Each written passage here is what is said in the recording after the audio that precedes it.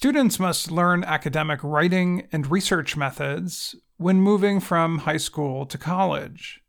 That is why universities require a first-year writing class. As experienced students move on to higher degrees, they continue learning how to do research and to write for academic publications. But learning the new writing methods can be difficult for international students, said Nat Smittable. He is a counselor for Ivywise, a company that helps students prepare their applications for top-level American universities. In the United States, Smittable said, most students have a basic understanding that they must give credit to or cite the sources of the words and ideas in their academic writing. For those who come from other countries, this can be new. Smittable said, one of the most important lessons students new to the U.S. learn is this academic culture of really making sure you give other people credit in a formal way. Using another person's words without giving them credit is considered plagiarism. VOA Learning English recently prepared a guide for international students who need to learn more about plagiarism and why it is a serious concern. A plagiarism accusation recently led to Harvard University's president having to step down from her position.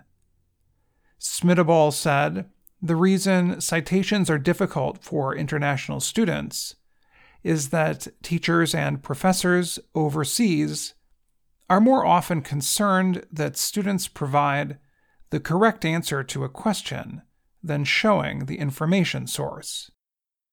Amjad Benshabayan agrees. He is a student at the English Language Center, or ELC, at Old Dominion University in Virginia. Benshabayan is from Yemen and also attended school in the United Arab Emirates. In Virginia, he takes classes with students from places like Greece, Spain, and Japan. They often discuss the academic differences between the U.S. and their countries. He said one of the first things ELC students learn is how to follow American university guidelines for recording source material. They also talk about writing papers without the help of artificial intelligence, or AI, tools. Benshabayan said it is easy for students who are learning how to write papers in English to depend on generative AI tools. These tools can change their grammar or make their writing easier to understand. However, after nearly a year at the ELC, he has, in his words, progressed a lot. I have been improving since then, since the summer in 2023. Now I can write a whole assignment without any outside source. I can read an article and understand it and write it in my own words. That's one of the techniques that I got since I come to the U.S. He said it is better to struggle with writing and adding citations to academic work early in college than to find out that you do not know how to do it later on. Smittable noted that many universities will show students how to use tools such as the RefWorks Citation Manager. The computer tool permits students to carry out research online and collects all of the source material necessary. Meredith Bricker teaches in the English Language Institute at the University of Michigan.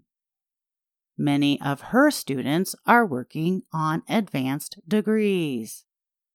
That means they are learning and doing research on difficult academic subjects. She said the citation tools are both good and bad. On the one hand, they permit students to easily create a source list. On the other hand, they can prevent students from finding or understanding the best sources for a project. They're like, okay, fine, I'll just put whatever comes up in my search on my citation list, Bricker said. Students who come to Bricker's class are doing their own research, she added. They hope that they can make a discovery or create a new idea and be published in a journal. So the stakes are high for master's or PhD students compared to those just beginning college.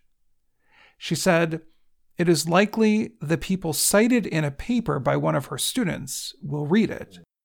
In some ways it's more relevant, almost easier for them to see the purpose and the point. But I think it's also, the flip side of that is, if they do it incorrectly, it could have such devastating effects on their futures, pretty immediately.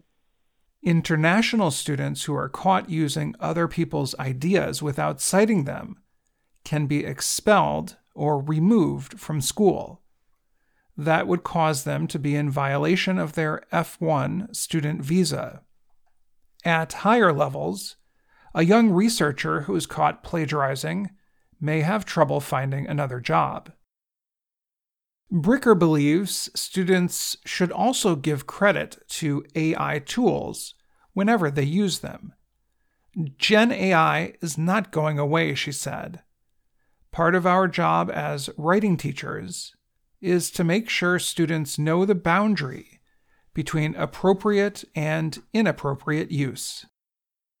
She said some academic journals will permit the use of artificial intelligence, and others will not. It depends on the field, she said, noting that a linguistics journal might have different rules than an engineering journal. Bricker said she tells her students that it is difficult for teachers to know if their students are using AI tools, but as a writing teacher, it is her goal to help them learn to write on their own without help from a machine. I'm a teacher of writing, so letting my students know, I want to see your writing I want to see what you're doing as a writer, and I want to help you grow as a writer. So I can do that, with you using this and without you using this, but it's your choice. Bin Shabain said international students who are learning English in the U.S.